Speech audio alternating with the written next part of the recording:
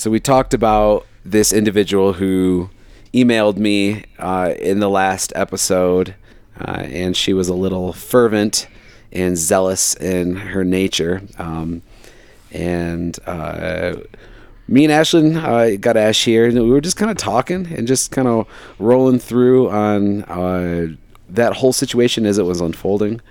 And I had a visceral reaction, just like she did initially when she emailed me. I also had a visceral reaction, and then Ashlyn did as well.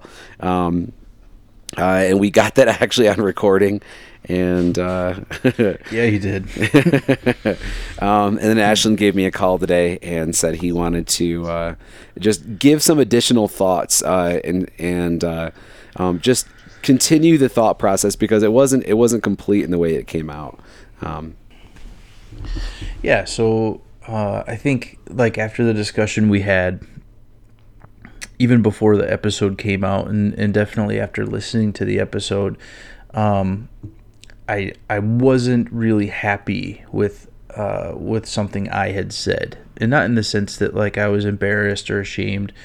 I just thinking through the conversation and thinking through, kind of my reaction. I'll come right out and say it. I called this person a bitch, and when I heard myself say it, it kind of shocked me a little bit, and it just didn't sit well with me that in this discussion that is all about trying to understand people's viewpoints a little bit better, trying to understand why we believe the things we believe and how our brains work, and why we are sometimes reactive in fear and anger. That was literally the point, right? Is that that we react in fear and in anger because of how our brains evolved, and so my reaction was extremely basic, and I didn't even engage at a level that I should have. I didn't engage at a level that is even appropriate. I engaged in name calling, and so what I guess. Obviously, we haven't used this person's name, but if she listens, she definitely knows, I think, who she is at this point. And I do want to say I'm sorry for engaging at that level. I'm not sorry for, the fact that we disagree, or the fact that I don't, agree with your view. I don't agree with your response to this, but I'm definitely remorseful for the fact that I engaged, in this conversation and went to that level of name calling. I think, I'm just not happy with that about myself. And so I wanted to talk a little bit about it and engage with Mark around, I think go back to why we do that at times, and also let you know that I'm not happy with myself, and I want to be challenged and continue to grow and not engage in that kind of behavior.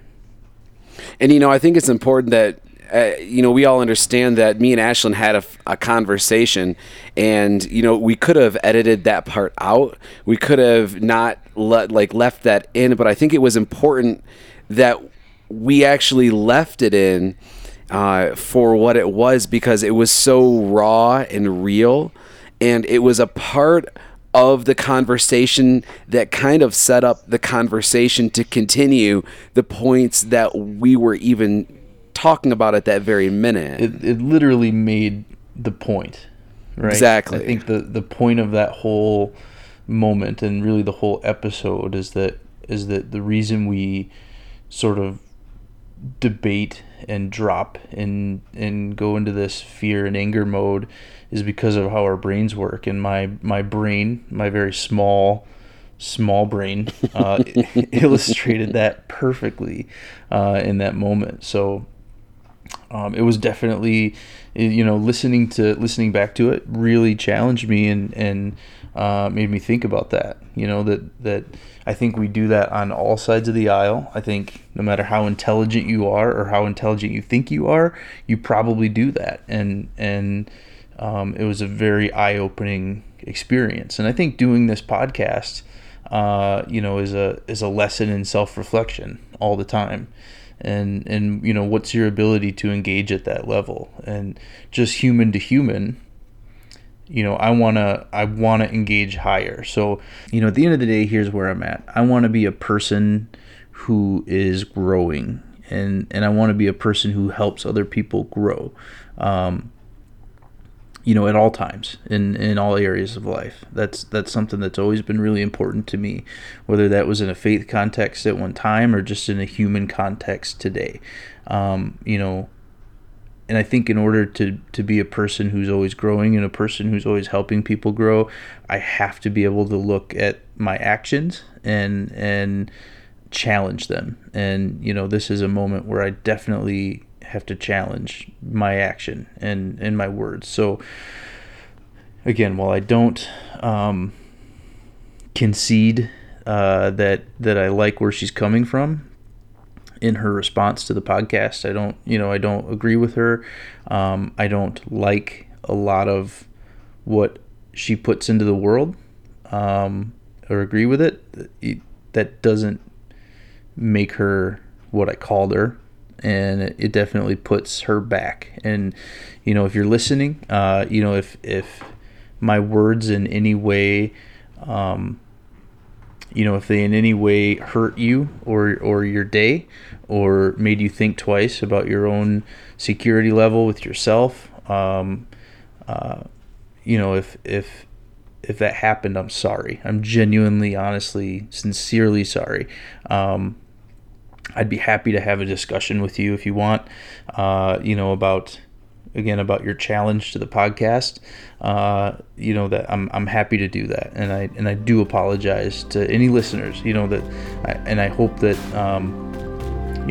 going forward, I can definitely learn from the experience and try to engage at a higher level. We're here doing what we do to make better people. But in the process, a lot of people don't realize we're making ourselves better. Like, I think back to the first podcast, and I go back and I listen to them because the people I talk to, they inspire me, and the stories that are told, they change me. And this is a perfect example of us being better and doing better. I feel like I've been commissioned to just be such a good person, to always be good and always do good in every capacity, and that's what we're doing, and that's what Ashlyn's doing. We're being good and we're doing good because this is making us better, and hopefully it's making you better.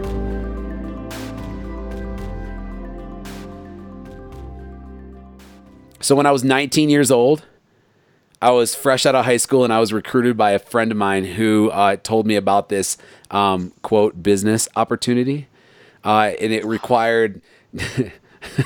I know everyone who's ever been approached just cringed at that right there.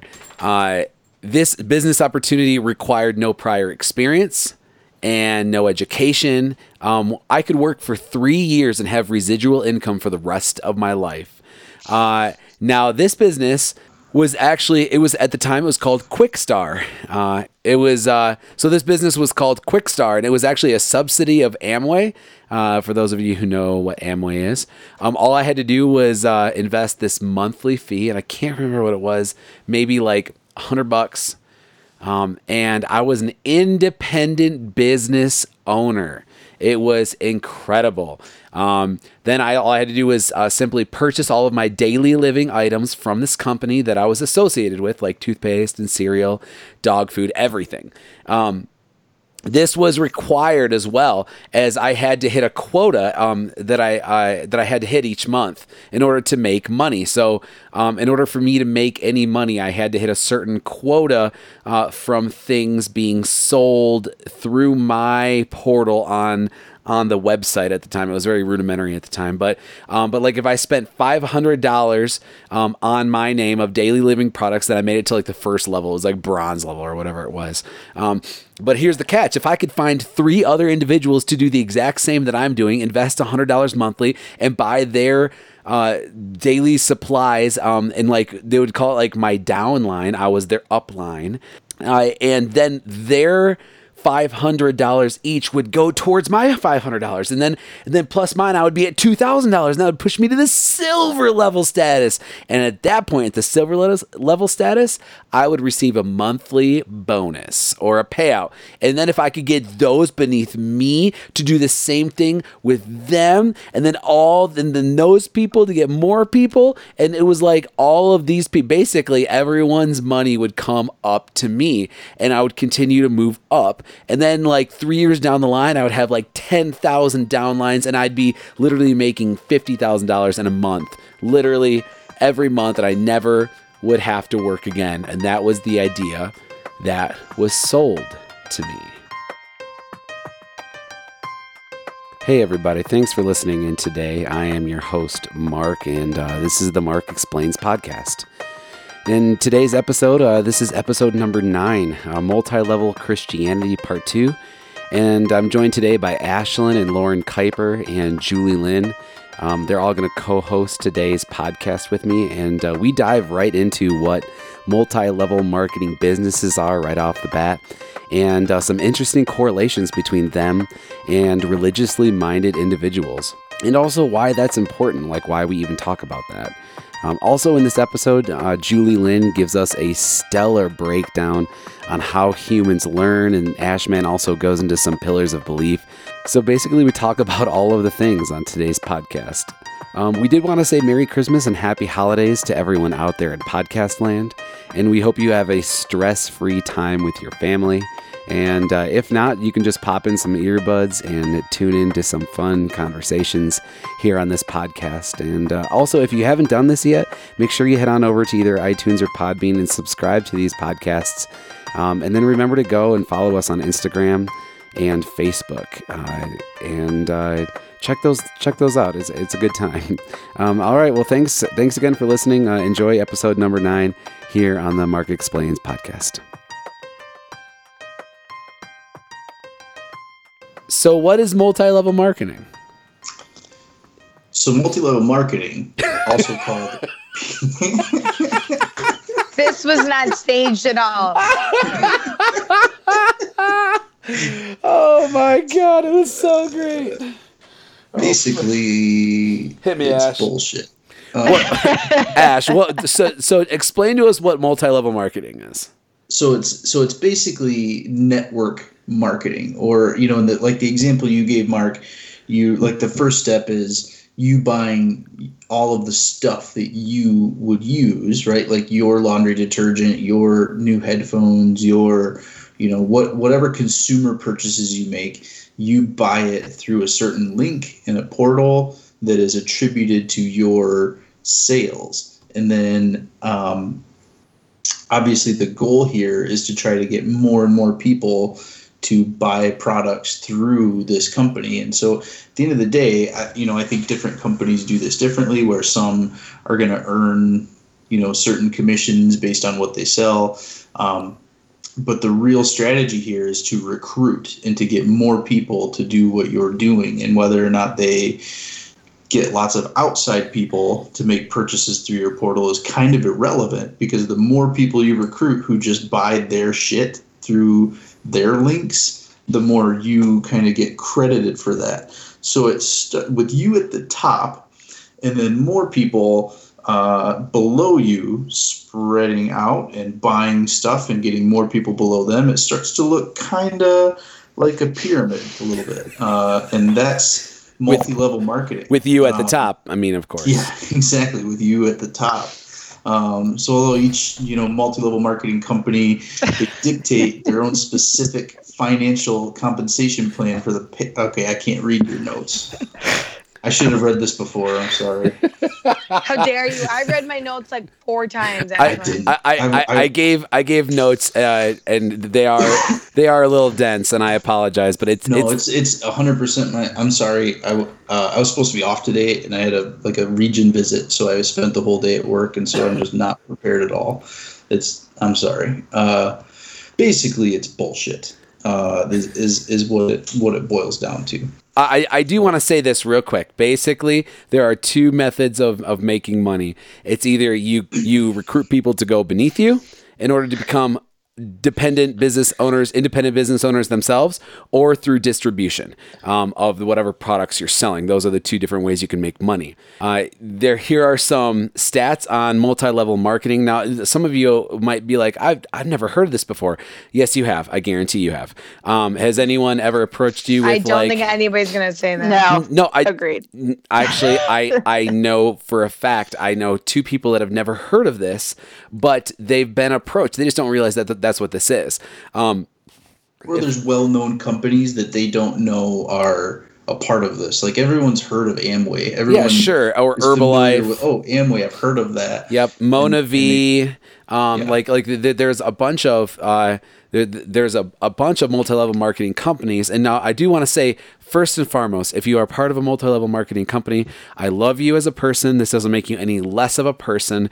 But I do want to give you some stats on this, because I am a man of science and I like data. And so here is some data when it comes to, why are you shaking your head at me? Hang on. So I do want to say, like, because you're right. My reaction to say, like, it's bullshit, that's a very surface level reaction that I have to it. And I should qualify that by saying I don't think that the sources that drive revenue through this actually make any sense from a business perspective. Like, if you're going to sell something, then you buy it and then you sell it, and then that's how revenue is created in sales. So when I say I'm not trying to, like, challenge your identity, what you believe. It's obviously, if you're part of this, if you're part of one of these companies, you probably take it very seriously. So I want to apologize for my kind of quick reaction.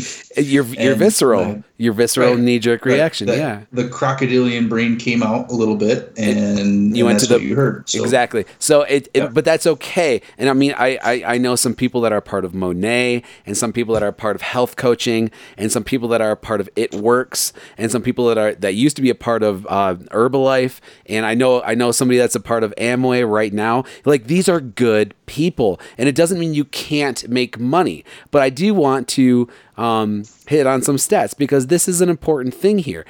So the median income for a multi-level marketing representative, and this is the median, so this isn't even average. The median income is about $2,400 per year. Then that is not including the cost that it takes to stay in the multi-level marketing business.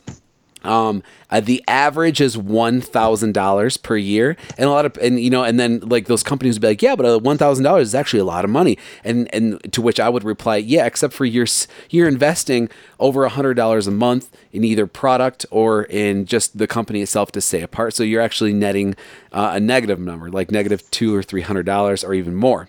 99.71% of participants lose money in multi-level marketing schemes. 99.71%. This is not like, if you are going in thinking you are going to make money, I'm not saying you can't. I'm saying the odds are strongly against you. In fact, if you multiply that out by 1.73 million people, you have a better chance of winning the lottery than you do by making money through a multi-level marketing business. Not a scheme, a business. That also equates to 1 in every 545 individuals making any money at all. But here's an interesting one. 75% of individuals in multi-level marketing identify as female, which is interesting to me. Yeah. So I would be curious to know the numbers on how many of them are stay-at-home moms. Yeah. That is a huge point, and I never thought of that, because I was actually going through this data and talking to Lauren about this last night, and 75% of them identify as female, and she said, I wonder if they're stay-at-home moms, and I was like, Of course they are, because they're trying to find some sort of way that they can use the time that they have at home in order to try to create revenue for the family and to feel like they have, more importantly, to feel like they have purpose, within their family. So that actually makes sense. There are 350 current multi-level marketing businesses currently in operation right now. I'm sure you know of a few, and you might not even realize you know of them. If anyone asks if they need a hair model that wants to be a part-time owner or whatever, multi-level marketing guaranteed.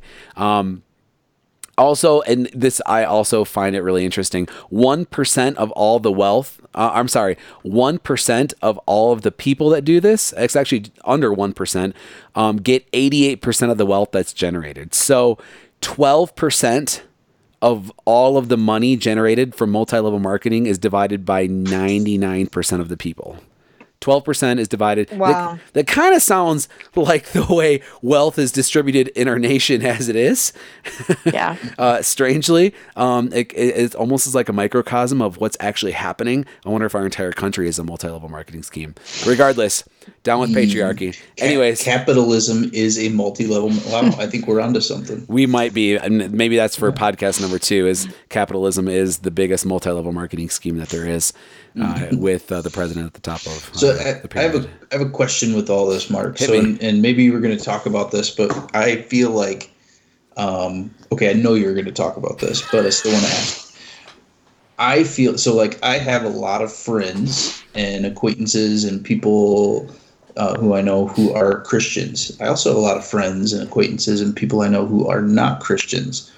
Overwhelmingly, I feel like the people who have approached me or the people who I know are in a multi-level marketing company are church people.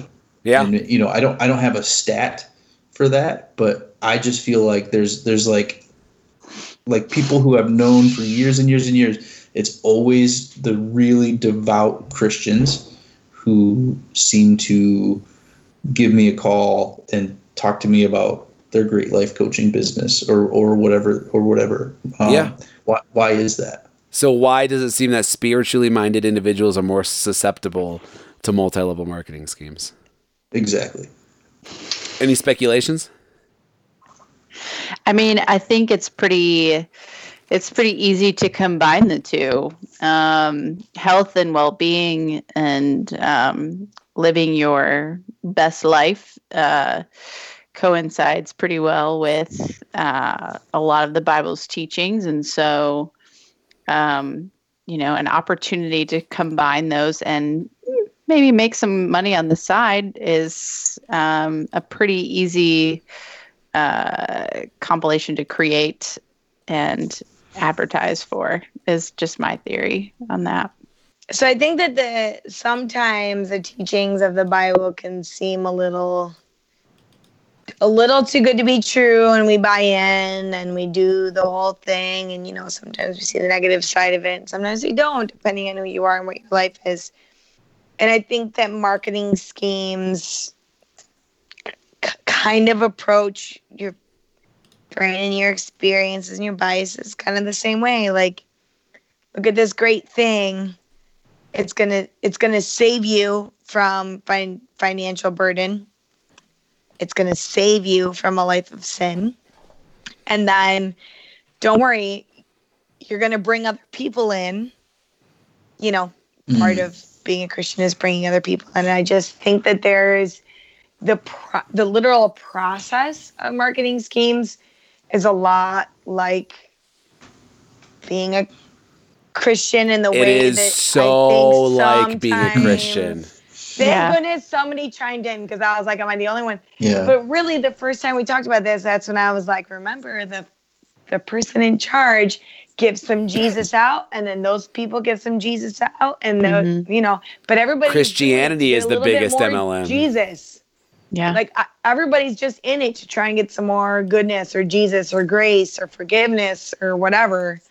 Yeah, no, you're right on. You're right on. So there's a certain So thinking about it thematically, it's a very evangelical type of business model, right? You have to You have to find others and then convince them. And I know that, again, I've never joined one of these, but I have really good friends who are a part of one, and I've even had kind of a behind the curtain conversation with one of my very best friends who's in one of these companies, and the first time we talked about it, he didn't want to like do his presentation for me. He didn't, because I think he wasn't quite ready. Like there's so much coaching that goes on behind the scenes to get someone even ready to overcome the objections that someone's going to have to this. And that is very similar to Christianity and to like evangelical behaviors. And like, you have to be really strong in the word before you can go out to Centennial Park and preach and talk to someone about Jesus or whatever the case may be. So thematically, I think they're identical. Interesting. Well, there's a certain like don't peek behind the curtain element to both the networking marketing and organized religion. If you think about it, they both offer like easy answers to hard problems, regardless of the merit of those answers. Just if and only if you simply believe.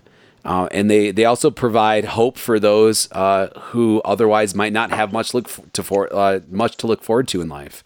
Like they like with network marketing, as in religion, all the thinking is absolutely done for you. If you can just dial into it, you can make it work. With both multi-level marketing as a religion, it's like built in the culture. It's like built in the cultural structure to be certain about what it teaches. So if you think about like Christianity and about multi-level marketing, these people are certain about what is being taught, and the human brain is biased towards certainty. So you want to believe somebody who is 100% versus somebody like any one of us who is like, you ask us questions about things and we're like, yeah, I don't know. Like you ask me anything about science and I'm like, well, science points to this, but we're not really certain. And then you have a pastor that's like, oh, the word of God says 6,000 years ago the earth existed. Who are you going to believe? You're going to believe the person that is certain, because the human brain, it feels like smooth ice cream when you hear somebody that's certain. It's like, yeah, it sounds so good. One time, and by one time I mean one very important time, you asked me how could my story have happened to me, and I remember I wish I could go back and answer that question a million times, but what Mark just said is how it happens to you. Because somebody is so resolute and so confident what they're saying that after you've been told it enough times, you actually question your own reality. And I don't just mean like in a relationship, but I mean like your view of God and your view of finances and the world and food and kids and your family and your friends. And that's how it happened. And like, I just don't think that answer was going to come without Mark saying that when somebody says it, it's like butter. Like, oh man, I was so unsure before and you just sound really confident. So that just must be not as dumb as that, but like it takes time to get there. But like it kind of leads to what we've been talking about. No, and that makes sense. Mark, I do, if it's okay, I want to circle back to something you said a minute ago. Yeah, please. I think kind of in the spirit of fairness, because I think it makes sense to try not to speak in absolutes and I almost never do, and that's because the only thing that is absolute is the word absolute. Yeah, and I'm not accusing you of speaking in an absolute. I just think I want to kind of hit on this. So you said that there can be a don't peek behind the curtain element to both network marketing and organized religion, and the way I interpret that is certainly I agree with it in a major way. There's some anti-transparency, I think, and I think that's another way to say that in organized religion, in churches, and in network marketing. I do want to say that there are church organizations that really strive for transparency, and whether or not I agree with their message all the time or what they do, I think we have to kind of, and even multi-level marketing companies, some that I know of, come right out and say, this is our business model, this is what we do, and we're okay with that. And so there's just for the sake, like I said, of fairness, I think it's important to say, like, not all multi-level marketing companies try to hide the fact that that's what they are, if that makes sense. Yeah, it does. It definitely does. And these are good people. They are good people. And I want to keep reiterating that. But, to kind of circle back around, when talking why does it seem like all of my Christian friends are wrapped up in multi-level marketing schemes? It's important to remember that like religious and spiritually minded people they're psychologically pre-programmed to believe the unbelievable. So like when a story is told to them that has little foundation in reality, they might be skeptical, but they're not used to exercising deductive reasoning in order to navigate away from like the storyteller. Like I was pre-programmed to believe the unbelievable. So if somebody comes to me and says you can work for 3 years and never again for the rest of your life, you're like, oh my God, he's confident, he's certain. And also I have been pre-programmed. I have been predisposed to believing the unbelievable. So this is why I believe these things. Like faith is simply believing that the good is ultimately the result of one's life and circumstances, regardless of what the present looks like. That's what this is. I was exercising my faith that I was good and believing the unbelievable. And that's why I fell for multi-level marketing. No stretch or jump between someone survived in a whale's stomach for days and you can make millions of dollars with very little effort. Yeah, they're basically the same statement. It's if you want to start outside to pull up the historical inaccuracies of the Bible, I would love to talk about it. Unless you interject divine intervention for both scenarios. Yes. Yeah.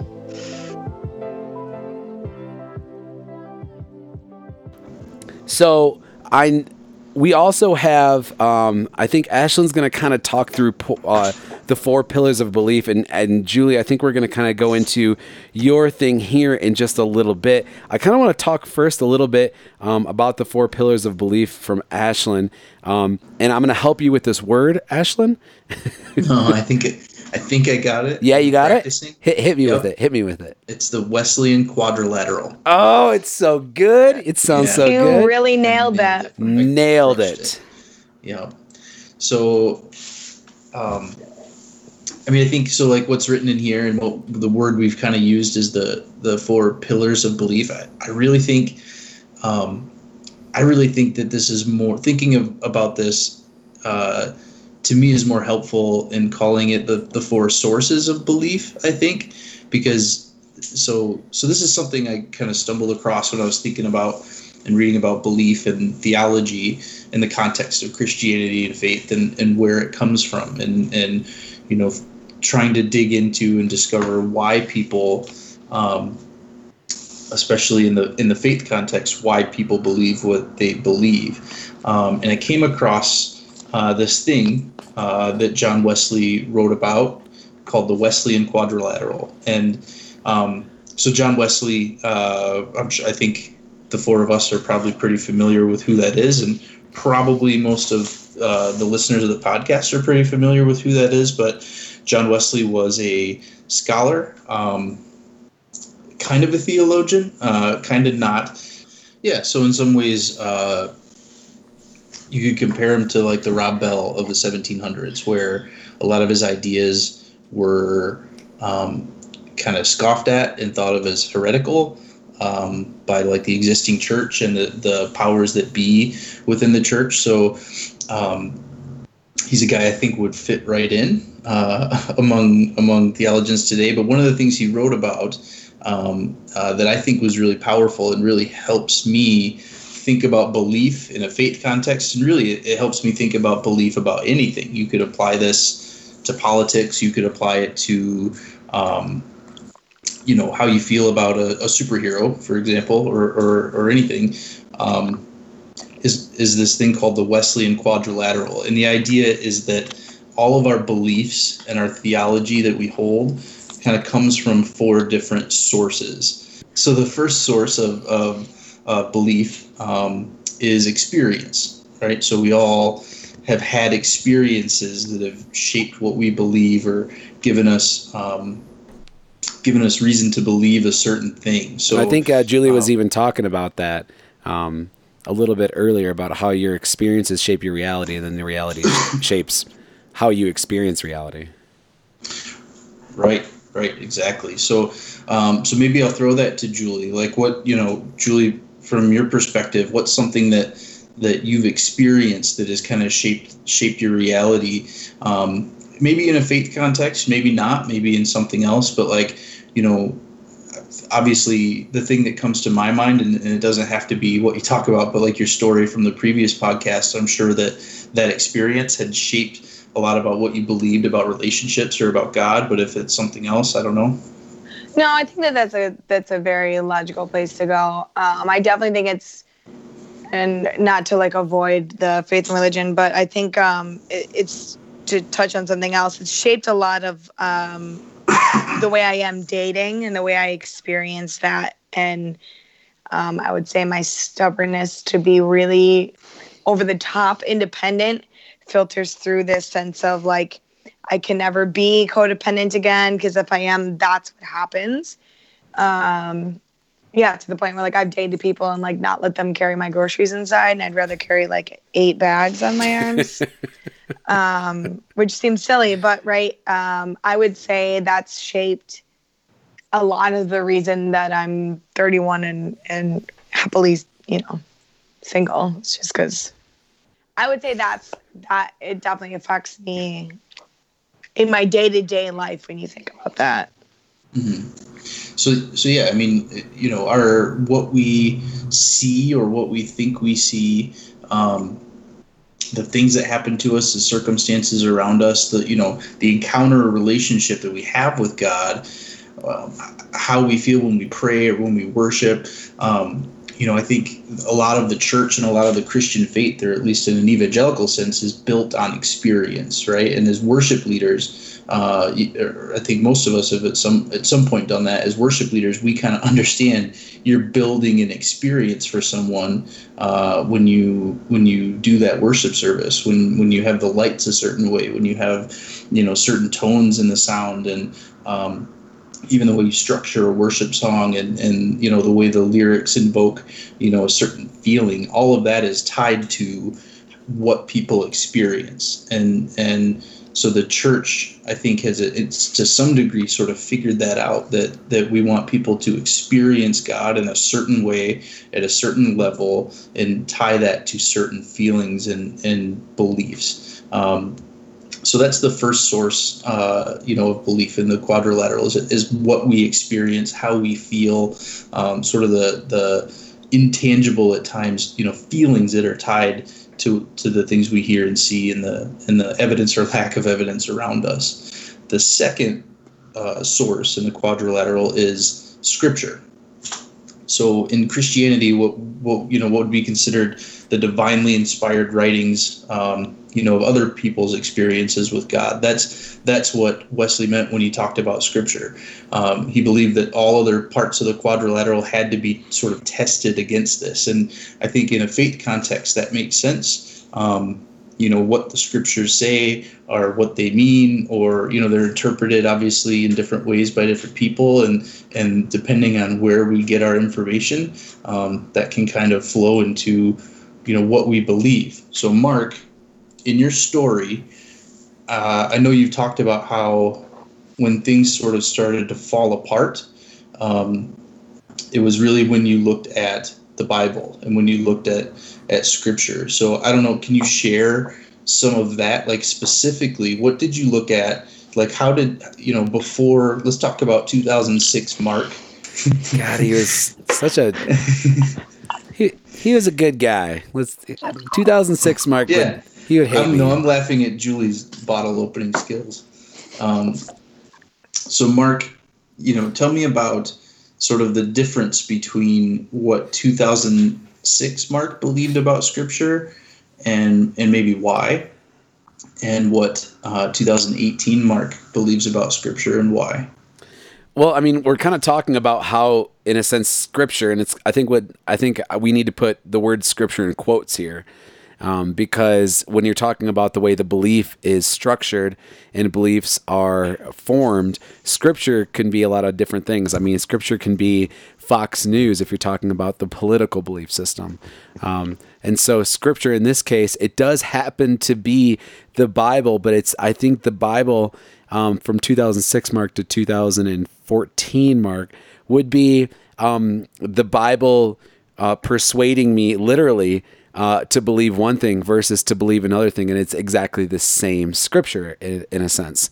But I think it kind of ties back to my experience in what Julie was saying. I mean, because like everything up until 2006 had framed and structured me to believe a certain dialogue and a certain construct about the Scripture that was being fed to me. And so then when things began to fall apart and to change and my experience changed, then I had to restructure the Scripture in order for it to fit the changing mold of my brain. And so the Scripture then kind of took on a new meaning. And I read literally the exact same words, but it had a counteractive effect in my reality, in the building of my belief system, and that's simply because of my experience at the time. So it's kind of like both of these pillars of belief were playing into each other, and I'm sure we're going to talk about the other two. And how it's like, it wasn't just one thing. It wasn't just this, I read Scripture and it changed me. It was the experience, it was everything all kind of coalescing together to build the reality that I live now. And Scripture was a huge part of that, of course. But it's just interesting how the Scripture back then reinforced one thing, and now it's kind of building something entirely new. So I think another way to think about Scripture is like what is written, right? It's not just, again, in the faith context, we talk about the Bible and what's canonized as the Bible, but you could talk about the Detroit Lions and the media that's written about the Detroit Lions obviously influences what fans and what people think about the team. And so, that's really the context of, I think, obviously Wesley was talking about Scripture in a biblical sense. Julie, you raising your hand? Hallelujah. No. So Wesley I was trying to balance. Oh, you say that like a Michigander. Balance. So Wesley was talking about Scripture in a biblical sense, but I think we could think of Scripture as, you guys suck. I'm going to go get a bagel. Hold on. Mark, you do it too, though, man. Oh, yeah. I do. I swear. Oh, yeah, 100%. Oh, yeah. Listen, all I want is a bagel. And it maybe go to some Kroger milk, and put some and bag. just lay on my pillow at the end of the night. Yep. And drink some milk. Yep. With my friend Matt. You can't forget the unnecessary plural S, like Myers. Oh, yeah. Yeah. I'm going to Kroger's. My bagels from Myers. Yep, my bagels from Myers and put them in my bag. Oh, my God. So that's Scripture, y'all. Well, what else do we got? I mean, so we have experience and we have Scripture, and those two things are entirely different, yet they literally play into each other. Like, you can't really have an experience without the Scripture right there. Like, they play in. That's one of the cool things about this is every one of these four pillars or sources in this thing sort of interlock and change the other three. And all of them, they're like a lens through which you kind of see all these other three. So, you have experience, what you see and what you feel. The Scripture, or that's really like thinking about that as the information that you take in about a certain topic, whether it's faith or something else. The third one is tradition. So it's, kind of what people around us, what our tribe and our people, our families, the people in our circles of influence, what they believe and what they teach us. All of that shapes our worldview in a huge way, and our theology. The tradition that we participate in, whether voluntary or not, is really a lens through which we kind of see the world and how we form beliefs about God. So, Lauren, I want to ask you about tradition and about how, obviously you came from a very, I think we could say Christ-centered or biblical-centered home, and I'm sure that really shaped your worldview. And then obviously, just being a part of your story, you really encountered some things that didn't jive with that. So, in a lot of ways. So, how did you handle that from a tradition perspective? What did that look like for you, and how it formed your belief about that? Yeah, I mean, traditionally, quote unquote, I originally, I guess I thought of myself as, just being very confused, and maybe like I started to question my morals and who I was as a person. I thought I was kind of a terrible person because my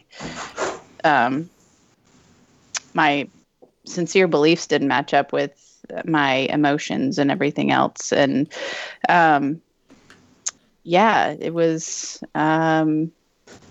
definitely a major conflict. And just knowing, I think it was something that obviously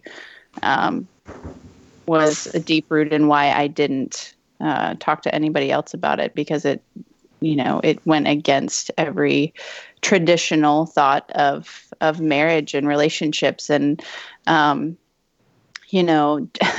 the countless hours of Bible study in women's groups of, how men and women are supposed to interact, and how we're supposed to feel towards them, and the whole submission aspect of things. And none of that made any sense in my world because I didn't have those same feelings. And so, tradition messed me up. It didn't make any sense, for sure. And I feared it. I feared tradition because I didn't think I stood a chance against that when challenging it with family or friends. So, yeah. So, I mean, obviously, tradition plays a huge role in shaping that for us. And I think, obviously I wanted to ask you that, Lauren, because I think, your story more than any of us, what you believe today had to conflict so much. And even just things that are in your identity had to conflict so much with that. I know that had to be really challenging. And it's even in the small things that we believe in, like whether or not we raise our hands in church, or the little details of our theology, what we believe about the Holy Spirit, or, all of those kinds of things are wrapped up into the tradition of our people. Like I said, our tribe, or what the people around us believe. The fourth source is reason. I think that's the kind of the most important one of these four. So reason takes everything from our experience. It takes everything from Scripture, or from the information that we take in. It takes everything from our tradition and what we've kind of experienced with the people around us. And reason is our ability to sort of tie all that together and figure out what it means. It's, reason is the tool that we have to be able to make sense of all the experiences, to make sense of all, really shape that into the context and the theology of what we believe about God, or what we believe about anything. So it's hard, at least for me, when I think about these four sources of belief, it's hard not to try to use Donald Trump as an illustration of this, just because I think it's so polarizing and we all feel so strongly one way or the other. But he's kind of the obvious thing here. So what you feel, what do you feel when you see him speak, right? I know that, like, when I see a press conference or when I read about what he's done, like I feel a certain way. I have an experience, positive or negative, when I see Donald Trump speak or when I hear about something he's done. How do his positions impact you, and thinking about that, all of that ties to our experience of Donald Trump. What Mark said about Fox News, what news sources do you consume, and what do they say about him? That's kind of the scriptural part, or the incoming information. Whatever those sources of information say about him, that's kind of the scripture that we adhere to when it comes to politics or when it comes to him. And then one of the things that I think is most interesting is thinking about this in a tradition context. What are the people that you love and respect and look up to, and the people that you think highly of, what do they think of Donald Trump? And I think that plays a big impact on where people land. When you hear a story about him based on your answers to all these questions, you're going to come up with a conclusion about his personality. You're going to come up with a conclusion about his motives, about his aptitude, about his morality. That's your reason coming to that conclusion based on all of your experiences of him. It's, based on all the incoming information about him, based on the tradition and what the people around you, the people that you put yourself next to, what they think of him. All of that comes together and you form a conclusion based on that. I also want to kind of point out, obviously we're talking about the way beliefs are set up. We have to talk about biases a little bit. And it just kind of hit me. So obviously I think there's like 37 human cognitive biases that are the main ones, and there's like dozens of others. But I think there's 4 main ones that kind of speak into all of human belief systems. And it's kind of interesting because these four biases are almost go hand in hand with the 4 quadrilateral Wesleyan pillars of belief. It's just really interesting because the first one we have, when any belief system can be structured, you can say that anyone believes any one thing or any set of one things due to 4 biases. And the first one, of course, would be like group bias. I believe it because we believe it. If everyone thinks it's rational to believe this one thing, then of course it's rational to believe it. I mean, because I can remember, and I think, Lauren, I think you're familiar in this upbringing, like, I was in church, and it was super common for people to speak in tongues in congregation. And for those of you who don't know, that's when what we've been taught, when the Holy Spirit, which is one of the Trinity, comes into your physical body, and there is an utterance through your mouth. And a lot of the times it sounds like gibberish. All of the time it sounds all like, of the time it all sounds of like, the times it sounds like gibberish, and but everyone believes that this is a thing. And like, if everyone thinks it's rational, then of course it's rational, then obviously there would be an interpreter or whatever, and that stuff's weird. Let's just call it for what it is. It's weird, and I'm not saying it's right or wrong, or it is something or it isn't something. I'm just saying it was weird, but I believed it because everyone believed it. Like, it was just something that that's a group bias. Here's a great thought experiment about group bias. Let's just take, let's say you have 20 people in the room. All right. Like, you're in a room with 20 other people, and I kind of want you guys to follow along here and kind of put yourself in this room. And, someone grabs, a can of Coors Light, just like this one right here. And I say, this is a can of Coors Light, which is what I'm drinking. It's the piss of the mountains, and and someone else says, no, that's a horse.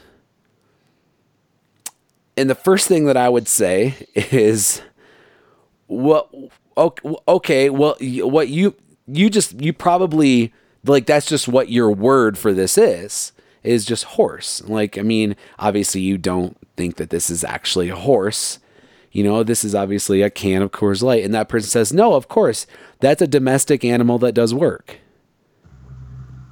And the first thing that we all collectively would think would be like, all right, this person probably needs to go to like some kind of a mental asylum or something like that, But what if it was 8 people in the room? What if 8 people of the 20 were all like, no, that's a horse?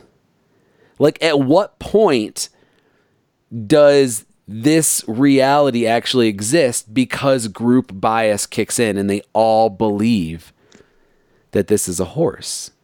Because it's rational to believe this. Like, if I was in a room of 20 people and 16 people were resolute about their belief that this is a horse, Julie believes that this is a horse.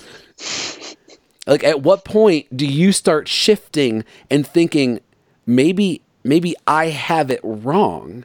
When you are with a group of individuals that is so resolute about what they believe, it starts to change the way you believe things.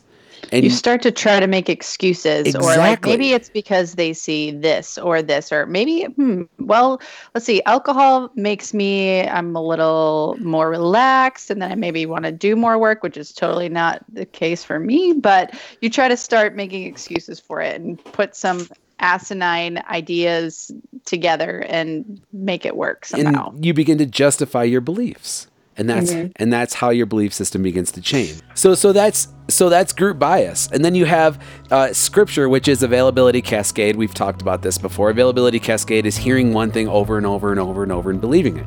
This is simple. This is found on Facebook. This is found on all of the news channels, not just Fox, not just CNN, not just anything. It's availability cascade. When you say something over and over, when you hear it over and over, you begin to believe it. That's why when you tell a child that you love them because they're beautiful, it's so important to do this. Everything you tell a child begins to build the reality of that child. So it's so important that you structure your children and those people around you. You speak life. This is vital. This is scripture. This is the scripture part of the pillar. Then you have tradition, which is authority bias. You believe people in authority simply because they are in authority. Like President Trump says one thing about one person and everyone either absolutely believes it or resolutely does not believe it. It's either one or the other. And you have these people that are like, no, he never paid Stormy Daniels anything. And you're like, dude, there's receipts. Shut the, get out of here. And so like, but that's authority bias. You're going to believe someone more because they have authority. And then of course you have confirmation bias, which is you are more likely to believe something that fits the pillars of belief that you already have in yourself. So if you are a Republican, you are more likely to believe things that fit the entire structure and the construct of the conservative side of the political spectrum. So that's reason. So confirmation bias. So it's funny, those 4 main beliefs, those 4 main biases, before cognitive biases really were a thing, Wesleyan kind of touched on those and he didn't even really realize he was doing so, which is kind of cool.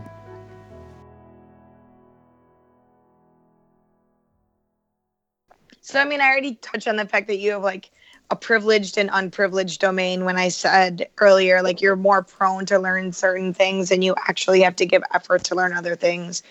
And that there's studies that as of 6 months old, we're giving effort into learning. There is no point when we're just a blank slate, mindlessly soaking in information like sponges. We're constantly building that cognitive economy. I think that's like a good buzzword to kind of stick with.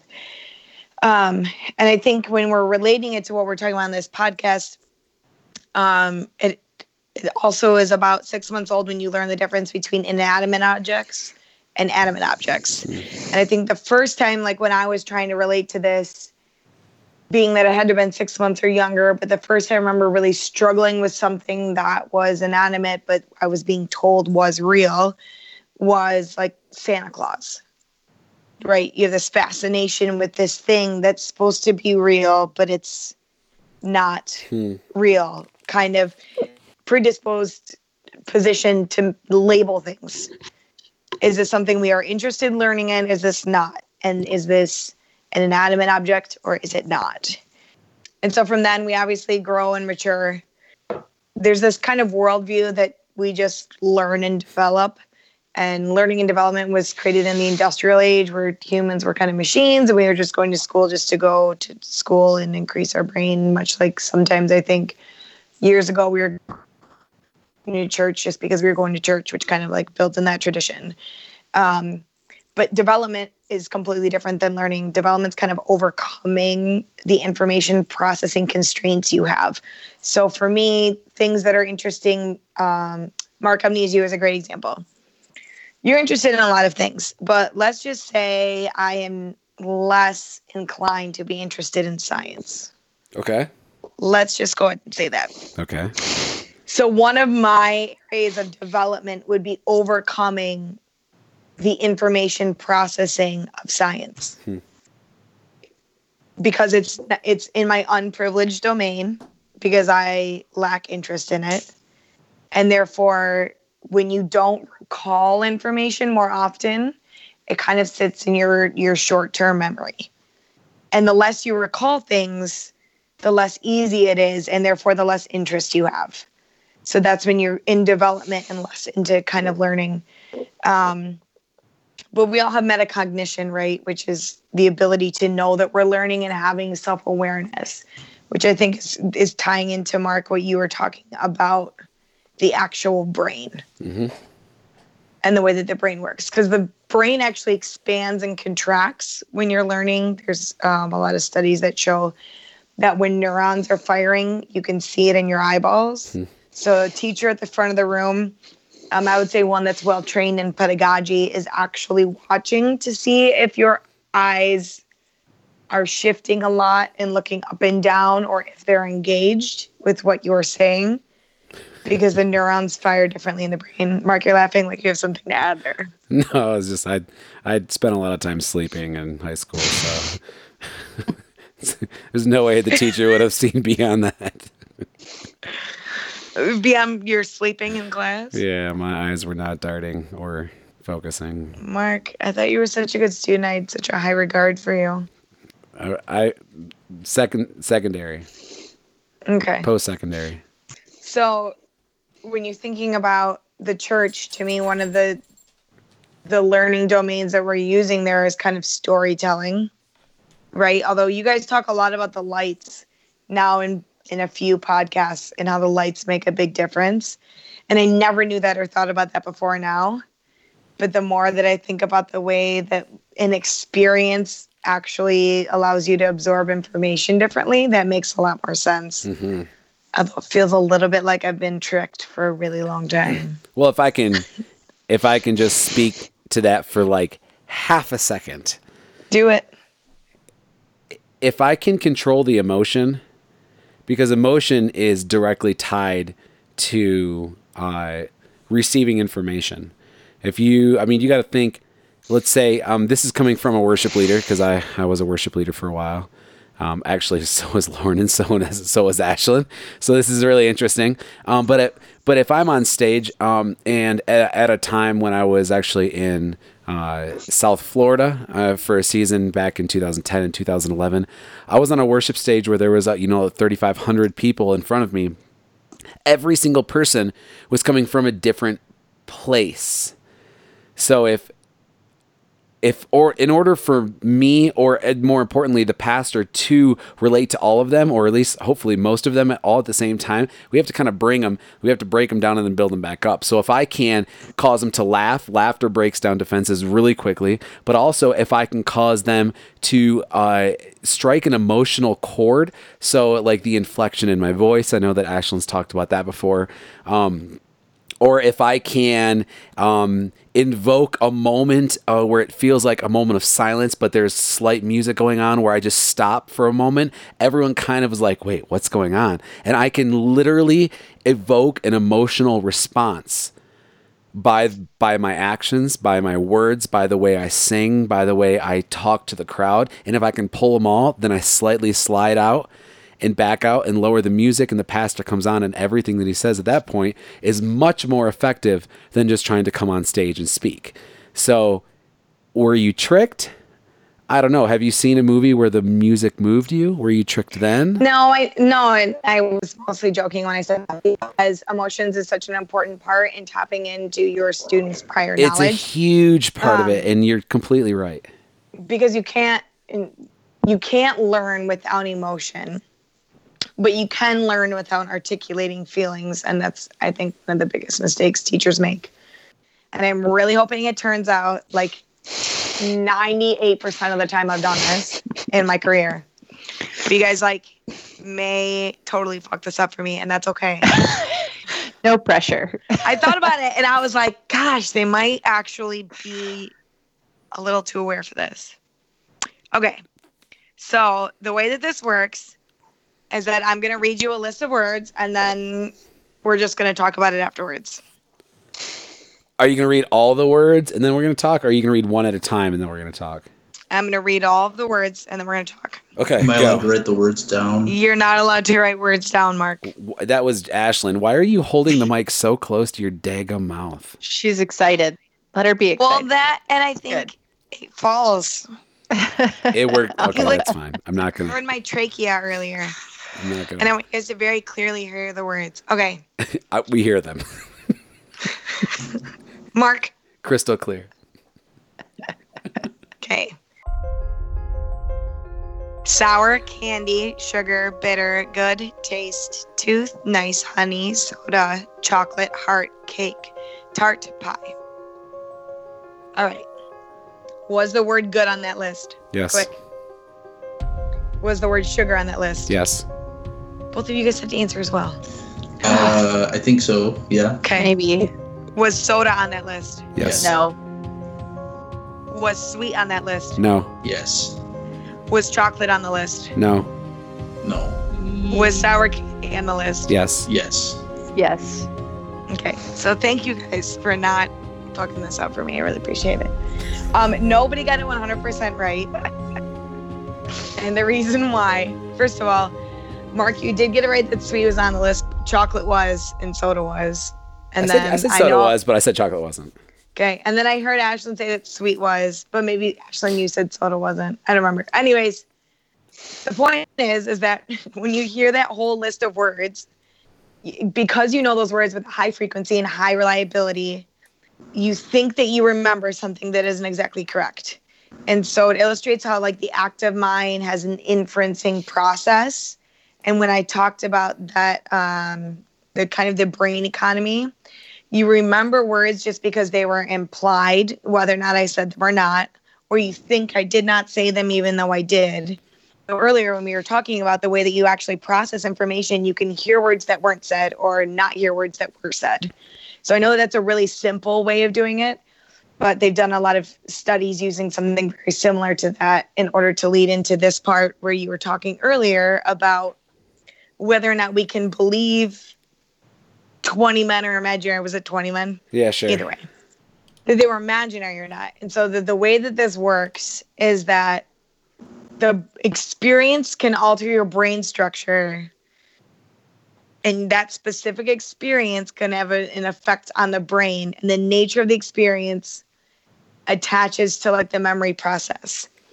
So for me, one of the best examples is that if a child is given a false event that never, ever occurred, and if you tell it to them over 12 weeks' time, children will get to the point where they fully elaborate accounts of the fictitious events to the point where they involve their parents, their siblings, and a whole host of actual evidence that it occurred. And adults take anywhere from 16 to 18 weeks to do the exact same thing, where if you continuously repeat the same thing, they'll attach it somewhere in their cognitive economy and through their memory processes, and it will exist as a memory in their brain. So I have a question for you then. Okay. So for somebody who would be labeled from others as a pathological liar, so somebody that cannot help but to lie, Okay. How does that shape their reality and their experience? I mean, because I know I know somebody comes to my mind right now that I know that Okay. lies perpetually about small things, about large things. And it actually just came out, like this person came out recently that something that they've told me for the past 10 years actually wasn't very true. But I've heard this person talk about, I'm going to go out and say that they said that they were a comedian for a while, for like a period of 3 years. And they would tell me in great detail about like the smoke, the smell of the smoke in the bar, and they would tell me about like the people that they would meet, and it actually turned out that person never even went into a club. They never did stand-up comedy. Like, okay, so like this is a good example. Like, how does that shape their learning? Like how do you respond to that? So they do it to themselves. So if you tell yourself a story X amount of times over, or honestly, then your brain does the same thing as if somebody else was telling you that over 16, 18 weeks. Because when you're recalling information, every time you recall it, it goes into that cognitive economy and your long-term memory deeper. So that's why some of us know a little more about certain historical facts, because the more we recite them, the more true they become and the more they go into our long-term memory. So very similarly to if I sat in front of a professor that lied to me for 16 to 18 weeks that World War II was in 1946, I could walk away fully believing that the World War II is in 1946. But Mark, that really explains how it's the same way. Just somebody who might be considered a pathological liar actually does that process to themselves. So is their reality actually different than ours? I mean, because define reality anyways, but like they are creating this world. I mean, it lives within them. Well, like I'm just wondering, like, Julie, are you saying that is it a choice or like not a choice? So someone who's gonna tell a lie, are they even conscious of it at that point if they've kind of said this to themselves and in their mind over and over and they've built that reality? Not being a psychologist, obviously, I know about learning and the development of the brain and the way that we develop our thoughts and we retrieve them. That being said, this is a guess based on what I know about learning and development. I would venture to say the first X amount of times they knew that they were lying, and at some point the brain takes things on as reality. So there you have it. It's not Trump's fault. Okay, I'm definitely not saying that. Let's not. I mean, what if Trump was a pathological liar that he actually believed all these things? Does it make him worse human than other people? Every time you get new information, you would have to repeat it over 16 to 18 weeks for it to become a part of reality. So he definitely encounters way too much new information for him to go through the process. It's no excuses. But I think that's how Melania is his wife. Yeah. I think Interesting. that My guess is that he just sleeps with Fox News on repeat. So he does hear it over and over and over and over, so he believes it. It doesn't take 16 to 18 weeks, it just takes like 24 hours. Oh, goodness. Supercharged. Yep. Supercharged. Down the pipeline. So I think when I was thinking about all of this and trying to kind of attribute it to the world we live in today instead of being super abstract, I think television and social media play into what we believe, what we notice, kind of like the same as if you played chess or you were super into physics, because it creates your existing knowledge. And so it depends on who's watching and whether you're watching alone or you're with a group. And so that kind of plays into the 4 pillars. And Mark, what you were saying about the brain, right? Because when we watch something or we read something, stepping away from politics for a minute, and let's just say space. Sure, space. Yes. Okay. So Hashtag Space Force. You better believe I'd be the first daggum human in line to be on the Space Force. been waiting my entire life for this. I was built for this. I'm sorry, Julie. Please continue, please. No. I mean, I want to be far away from the Space Force, so congrats on that life goal. You're going up alone. I'm gonna stay down here. I'll Skype you. I'm gonna keep you safe from space. Sorry, go on. But no, if you think about it, like, so great example is the two of you would join Space Force. Lauren sat there undecided, and I was very adamant that I would not. Oh, I'm out. I'm out. She's out. All right. So when we all look at social media, whether or not, or television, whether or not we're with other people and our experiences, right? We talked about that, our biases. We have positive and negative effects as a result. And so I think the same thing kind of happened in a church. And so I think for churches, you think about how people learn and what their ultimate goal is. And I think that that's something we could discuss. But let's just say their ultimate goal is the teachings of Jesus. They have to have a way to connect with, one, people's prior knowledge, which is really hard to read in an entire room of strangers. And two, they have to make learning matter. Three, they have to make it relevant. So it's kind of like a well-worn path and a road. If you think about a dirt road, it's got to be like a mile deep and an inch wide in order to achieve all of those things, instead of just kind of grazing over and people interpreting it the way that they interpret it through their experiences and their bias and the way that they've been raised, the household they've been raised in. Are they with a group of people? Are they alone? How much have they lied to themselves? Are they being lied to? You know, I think it's important to remember that everything you hear, everything you think, everything you watch, everything you read on Facebook, everything affects your brain and your belief system. Everything. Yeah. Which is why it's important to make sure you navigate carefully what you allow to come into your brain. Yeah, absolutely. Which is why I'm really adamant about watching Fox News 24/7. Oh my goodness. And listening to Rush Limbaugh.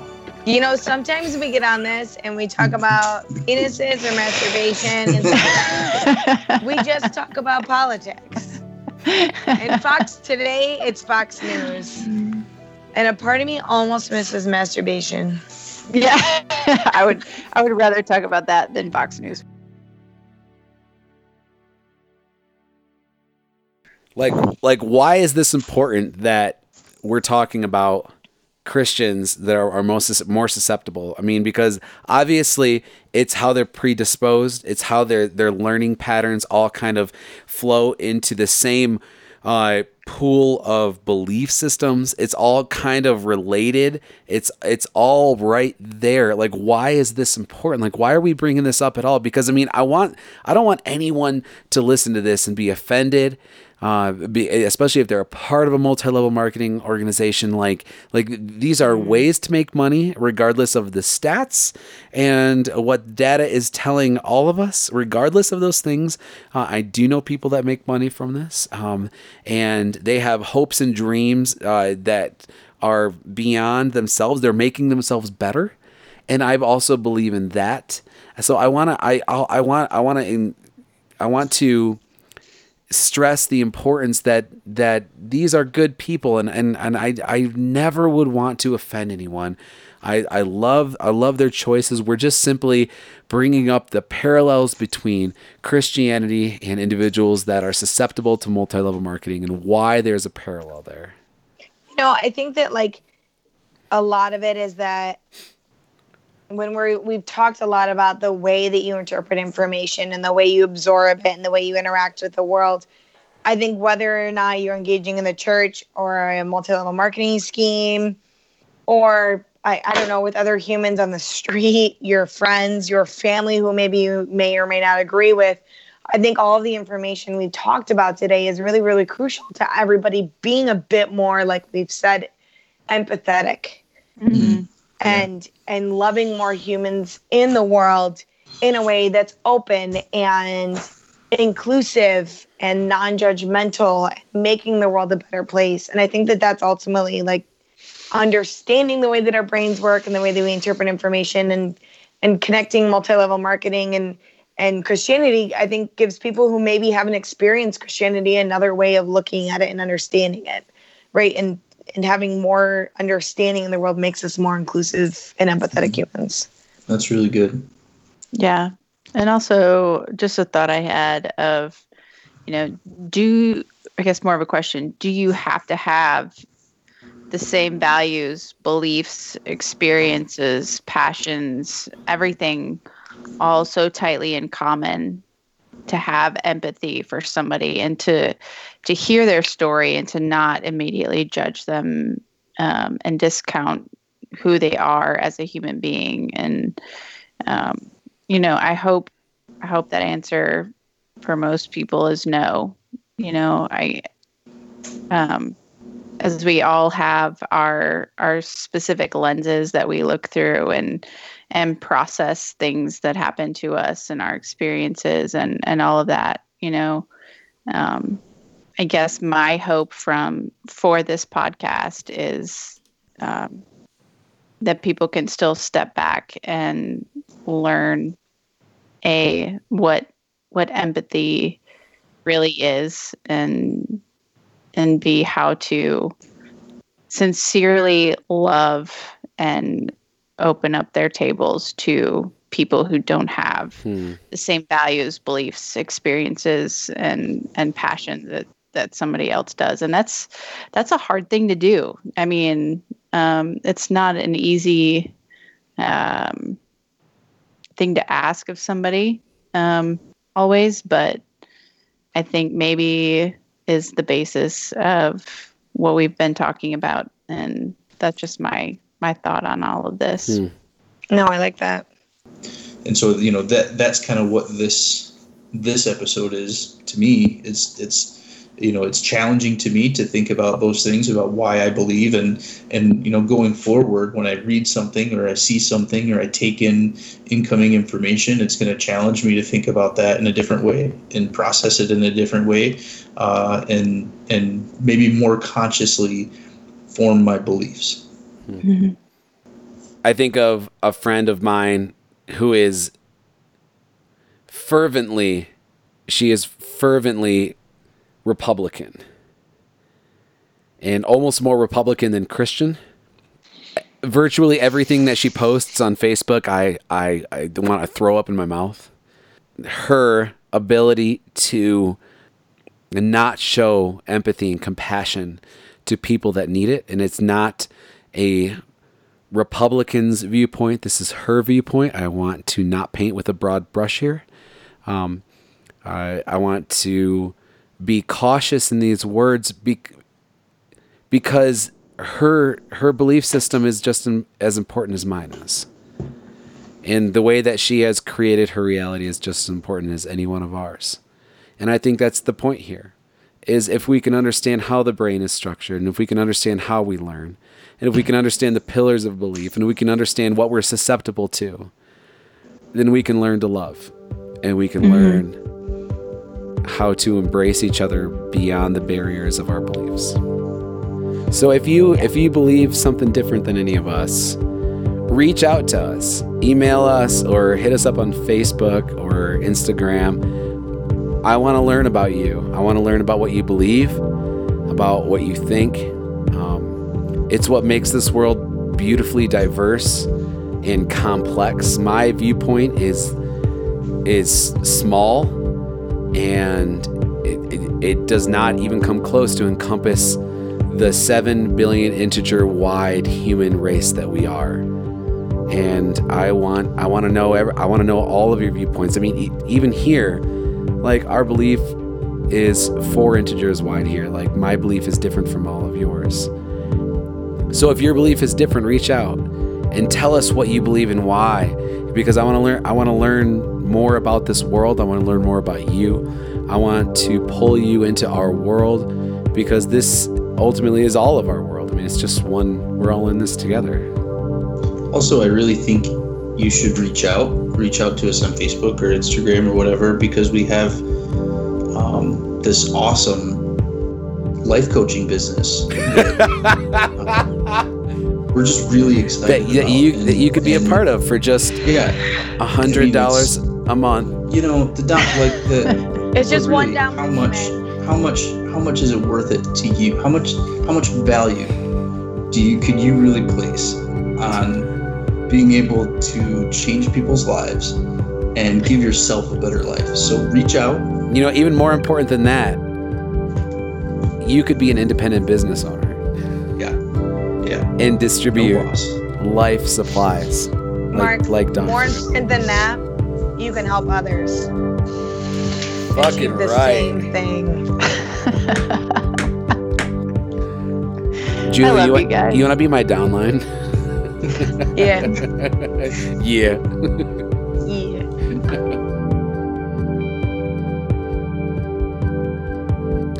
So that concludes episode number 9, part 2 of Multi-Level Christianity here on the Mark Explains podcast. Thanks so much for listening. I hope these podcasts have brought you hope and love and light. And this is Mark just sending love and light to all of you and to every human on this planet.